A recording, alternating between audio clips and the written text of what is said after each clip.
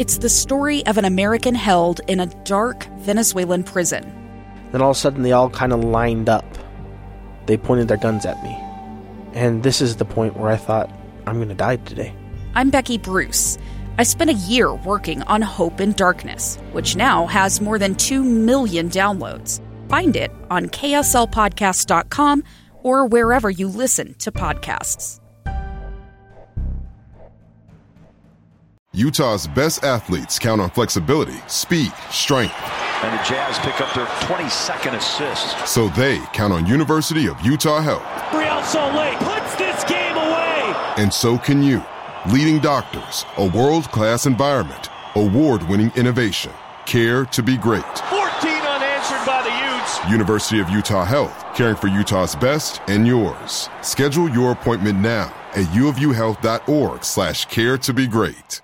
Week 2 of BYU football fall camp kicked off today as the Cougars concluded day 4 of practice.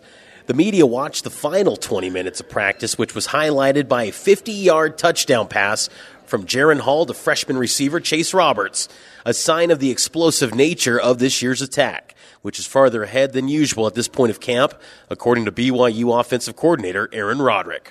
Day 4 is not perfect, but we have installed about 90% of our offense already, which is faster pace than what we're used to, so sometimes the execution suffers a little bit, but we did it that way this year because we have so many veteran players. We thought it'd be better to challenge the vets than to go slowly for the young guys. For more from BYU camp with in-depth observations and analysis, subscribe to the Cougar Tracks podcast on KSLSports.com.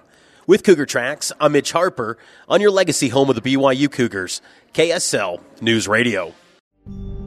It's the story of an American held in a dark Venezuelan prison. Then all of a sudden they all kind of lined up. They pointed their guns at me. And this is the point where I thought, I'm going to die today. I'm Becky Bruce. I spent a year working on Hope in Darkness, which now has more than 2 million downloads. Find it on kslpodcast.com or wherever you listen to podcasts.